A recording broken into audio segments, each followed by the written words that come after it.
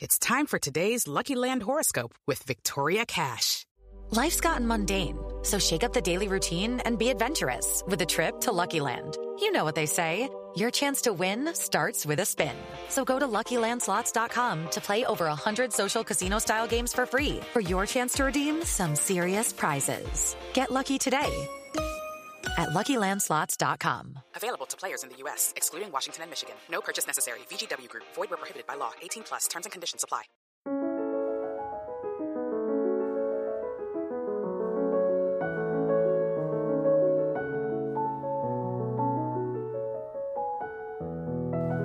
Hello, and welcome to the French History Podcast. My name is Gary Chirot. Episode 21. The Battle of the Teutoburg Forest. If history teaches us anything, it is that conquering a foreign land is easy, but holding it is incredibly difficult. This is compounded when the conquered culture is entirely different from the conquerors. In our last episode, the Roman general and heir to the empire Drusus conquered western Germania in 9 BCE, raising hopes of Roman rule over Magna Germania. Furthermore, if Rome conquered Germania, Gallic rebels would lose the ability to call upon the Germans for aid, which they occasionally did during the Gallic Wars. Augustus believed that if Germania was pacified, then Gaul would be safe from any future invasion. But the urban Mediterranean Romans greatly underestimated the tenacity and cunning of the woods-dwelling Germans. While Augustus wanted to push further into Germania, the death of his beloved adopted son Drusus sent him into a period of deep mourning. This was compounded by the fact that Tiberius, the second in line to the throne, was constantly fighting with his adoptive father. See, Tiberius had done something which the Romans found wholly strange and unnatural. He was in love with a woman. While it was expected of Roman men to marry women and bear children, passionate love that inspired songs and poems was viewed as the sort of effeminate, unmanly thing that half men and Greeks did. Roman men were taught that sex with young men was for pleasure, while sex with women was purely for procreation. In fact, sexually pleasing women was considered unmanly. A good Roman loved Rome and battle, not women. In fact, Pompey's rivals often slandered him by saying he loved his wife. In 19 BCE, Augustus forced Tiberius to marry Vipsania Agrippina, the daughter of Agrippa, Augustus' former general and second in command of the empire. Tiberius fell in love with Agrippina, and the two had a child together. Agrippa's death in 12 BCE meant that Tiberius' marriage was no longer politically relevant. Augustus decided that the best way to secure Tiberius' future was if he divorced Agrippina and married his own daughter, Julia. Tiberius was outraged at the thought of abandoning his beloved, the mother of his son, to marry a woman who he considered to have loose morals. It didn't help that Julia despised Tiberius as beneath her. But Augustus commanded Tiberius to do his duty and put Rome before his heart. With utmost reluctance, Tiberius divorced Agrippina and married Julia. At the time of their divorce, Agrippina was pregnant with a second child, though this did not survive, and it is possible that Tiberius blamed himself, or more likely Augustus, for this misfortune. Tiberius fell into a deep depression and publicly longed for his ex-wife. In 9 BCE, he spotted Agrippina on the street, followed her to her new house, and begged her to take him back. Augustus was infuriated when he found out, and he ordered Tiberius never to see Agrippina again. Pliny the Elder claims that Tiberius was the gloomiest man who ever walked the earth during this period. Augustus and Tiberius' conflict became so heated that Augustus gave up on Tiberius, adopted Agrippa's sons, and groomed them for succession instead. In 6 BCE, Tiberius went into self-imposed exile on the Greek island of Rhodes, giving up his claim to succession in favor of the two brothers. But fate had not given up on Tiberius. In 2 CE, the first brother Lucius died of an unknown illness in Massilia. 2 years later, Gaius died fighting in Armenia. The sudden death of Augustus' heirs forced him to recall Tiberius, who was probably more willing to return to Rome since, in 2 BCE, his estranged wife Julia was exiled for adultery and treason for plotting against Augustus, who she resented for being so controlling. All of this family drama kept Augustus from focusing on the empire's new German territories. For 13 years, Western Germania had been under nominal Roman rule, but in practice, little had changed. Powerful tribes still dominated society, and there was very little trade and construction on the eastern side of the Rhine. After his return from exile, Tiberius and his legions toured throughout Germania from 4 to 5 CE as a show of strength and to intimidate the Germans into paying taxes to Rome. After awing the Western Germans, Tiberius decided he was going to surpass his brother's accomplishments and invade Magna Germania. The plan was for Tiberius to lead 8 legions from the Middle Rhine against King Merobotus of Boihamum, and no, I don't know if I'm pronouncing that correctly, but in any case, it is modern-day Bohemia. Simultaneously, 3 legions from the Lower Rhine would flank this position. The legions positioned themselves and were about to march in 6 CE when a major rebellion broke out in Illyria, the province just east of Italy across the Adriatic Sea. This revolt evolved into a war known as the Bellum Battonianum, the War of the Batos, named after their leaders Bato the Destetate and Bato the Bracuian, and was one of the largest revolts Rome had ever faced. Illyria had long provided auxiliary armies to Rome's legions, meaning the Illyrians were disciplined, organized, and had large standing armies.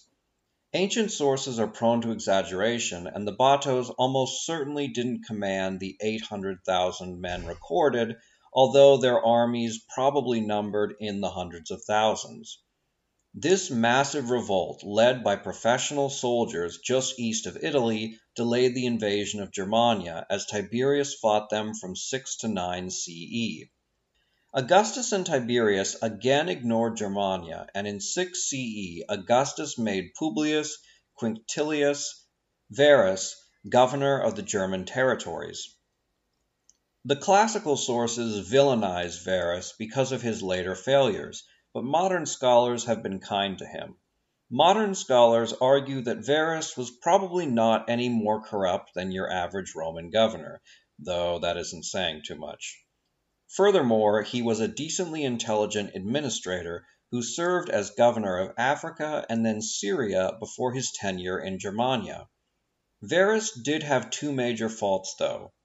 He was a mediocre governor in an unromanized territory that needed someone brilliant, and he was a poor military strategist on the most hostile border of the empire.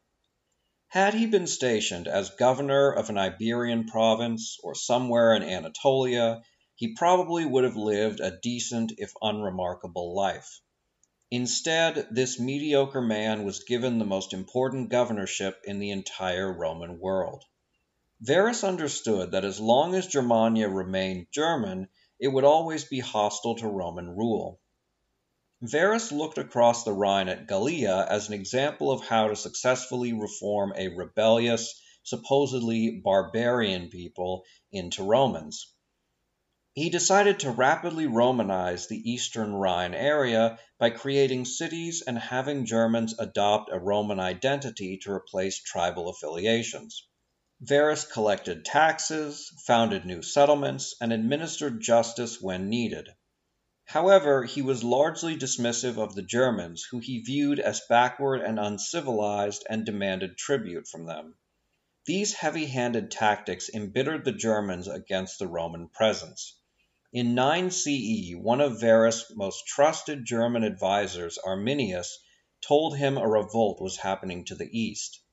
The governor assembled 3 legions and marched to quash the rebellion.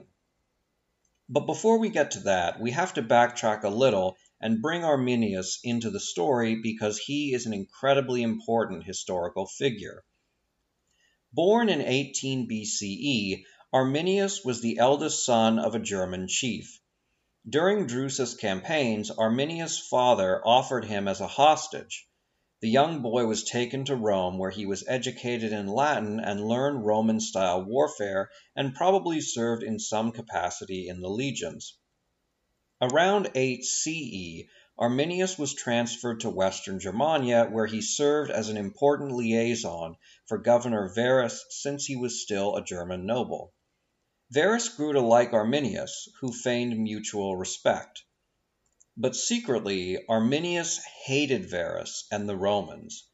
Arminius believed Rome was destroying everything that made Germania what it was. It took Germania's young men from their homes and raised them to fight as auxiliaries in its armies, a very dishonorable position. While the native Germans did have some organization in their style of warfare, they were still able to gain individual honor in combat. Meanwhile, Roman-style warfare subsumed the identity of individual soldiers in favor of the unit. Furthermore, the auxiliaries didn't get the same honors as the legions, and they were subordinate to the legions. It is Ryan here, and I have a question for you. What do you do when you win? Like, are you a fist pumper, a woohooer, a hand clapper, a high fiver? I kind of like the high five, but if you want to hone in on those winning moves, check out Chumba Casino. At ChumbaCasino.com, choose from hundreds of social casino-style games for your chance to redeem serious cash prizes. There are new game releases weekly, plus free daily bonuses, so don't wait. Start having the most fun ever at ChumbaCasino.com. No purchase necessary. VGW Group. Void where prohibited by law. See terms and conditions. 18+. In addition to this dishonorable style of warfare, Arminius hated how the Romans disrespected Germanic culture. They imported wine, theater, and other unmanly and decadent lifestyles. Rome burned and cut down beautiful sacred forests to construct its ugly forts and walled cities. They built shrines to foreign gods and discouraged the worship of the Germanic pantheon. And all of this was paid for by harsh tribute exacted from the conquered German people. Arminius balked at the thought of his hardy, sylvan warrior people turning into soft, wine-addled, effeminate city dwellers, and he plotted with Germanic chiefs to ambush the Romans. On Arminius' advice, Verus marched eastward in the summer of 9 CE with 3 legions, 6 auxiliary cohorts, and 3 cavalry units until they arrived in west-central Germania. Verus administered Roman justice and collected tribute while his legions occupied the territory, and meanwhile Arminius secretly coordinated with his German allies. Arminius' plot was almost undone when his uncle told Verus of his scheme, but Verus dismissed the warning, trusting in his young advisor. As autumn approached, the Romans prepared to head back to the Rhine when they got news of a revolt northwest of their position. Arminius suggested that they crush the rebellion before it had a chance to grow. Verus agreed and marched his troops northwest into the Teutoburg forests. Verus believed this was a minor rebellion, incapable of standing up against his incredible army. As such, his men marched out of formation, and interspersed among them were camp followers. The massive army was spread out at an incredible 15 to 20 kilometers from front to back. Furthermore, the Romans were marching through mud, across a low glade with limited visibility due to the thick woods. To the south, the Germans constructed a 400-meter-long spiked palisade wall along the hills. To the north was an impassable swamp. There was no better place on earth for an ambush. On a signal, the Germans hurled javelins at the Romans from their fortified position, then burst out of their fortifications. The Romans were caught completely off guard and were unable to get into position since the legionaries walked alongside auxiliaries and camp followers. The camp followers and many cowardly or disloyal auxiliaries fled, bumping into the legionaries, causing chaos and such a noise that commanders couldn't be heard above the commotion. Before the battle, Arminius had taught his fellow Germans how Roman formations worked, and the Germans directed large groups to swallow up smaller cohorts one by one. The Romans fought for their lives, but the Germans had every advantage, and the slaughter was immense. When night fell, the Romans regrouped and built a fortified camp north of the killing fields. But this camp just meant that they were now surrounded by a superior force who understood the terrain.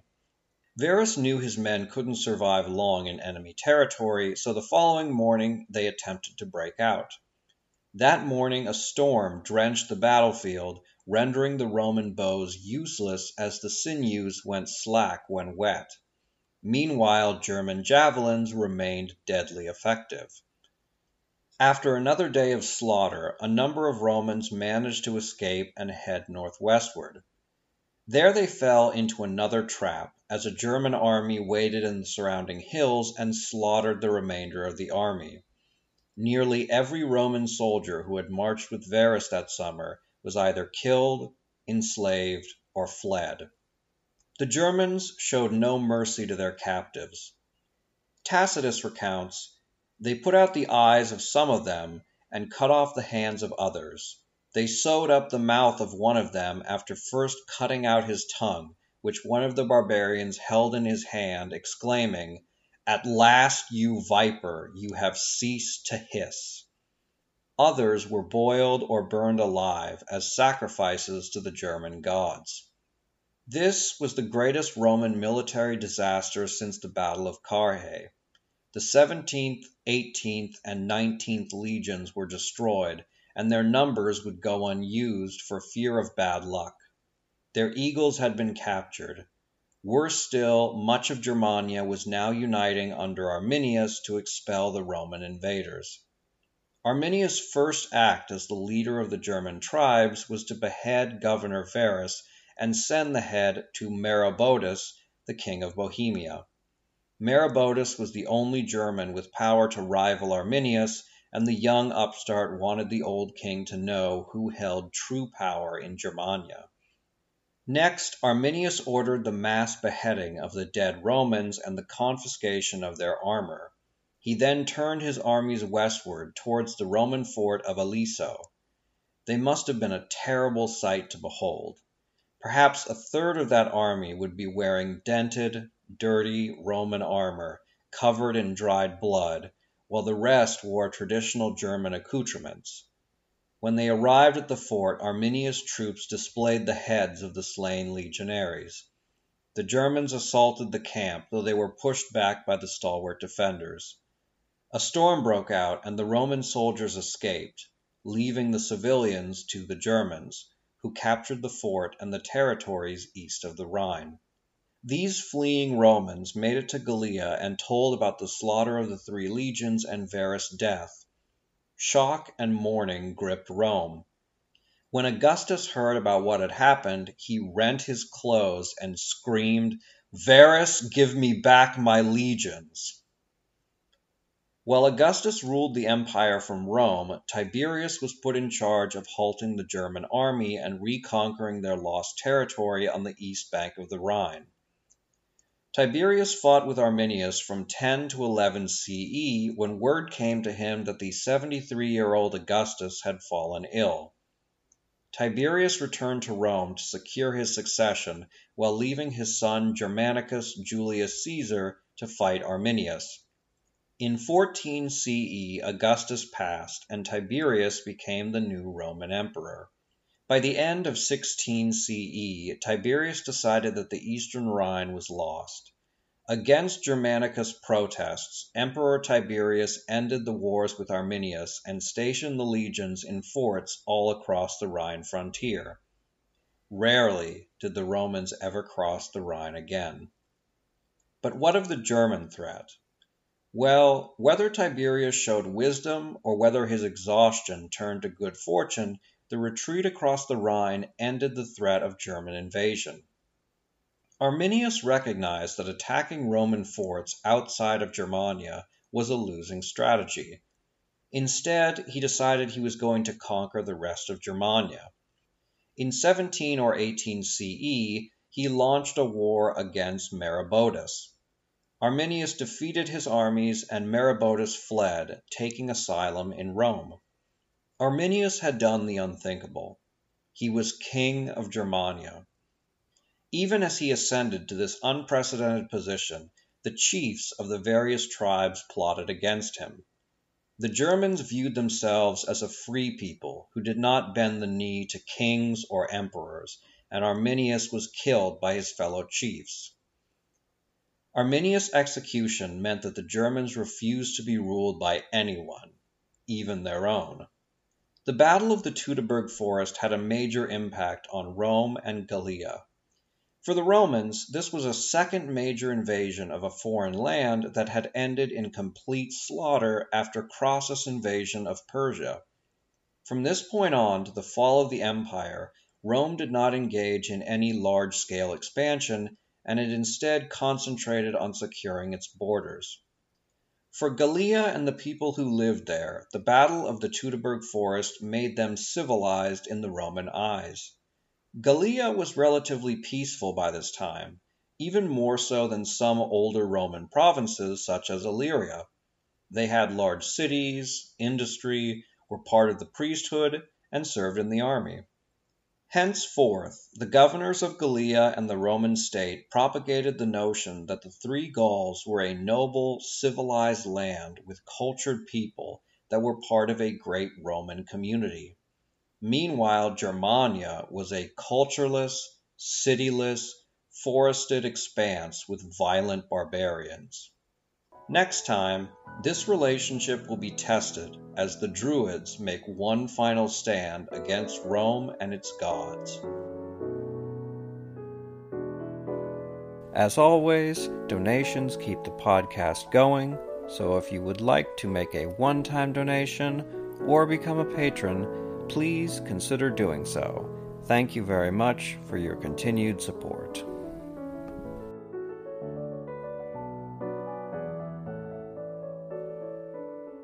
With the Lucky Land Slots, you can get lucky just about anywhere. This is your captain speaking. We've got clear runway and the weather's fine, but we're just going to circle up here a while and get lucky. No, nothing like that. It's just these cash prizes add up quick. So I suggest you sit back, keep your tray table upright, and start getting lucky. Play for free at LuckyLandSlots.com. Are you feeling lucky? No purchase necessary. Void where prohibited by law. 18+ terms and conditions apply. See website for details.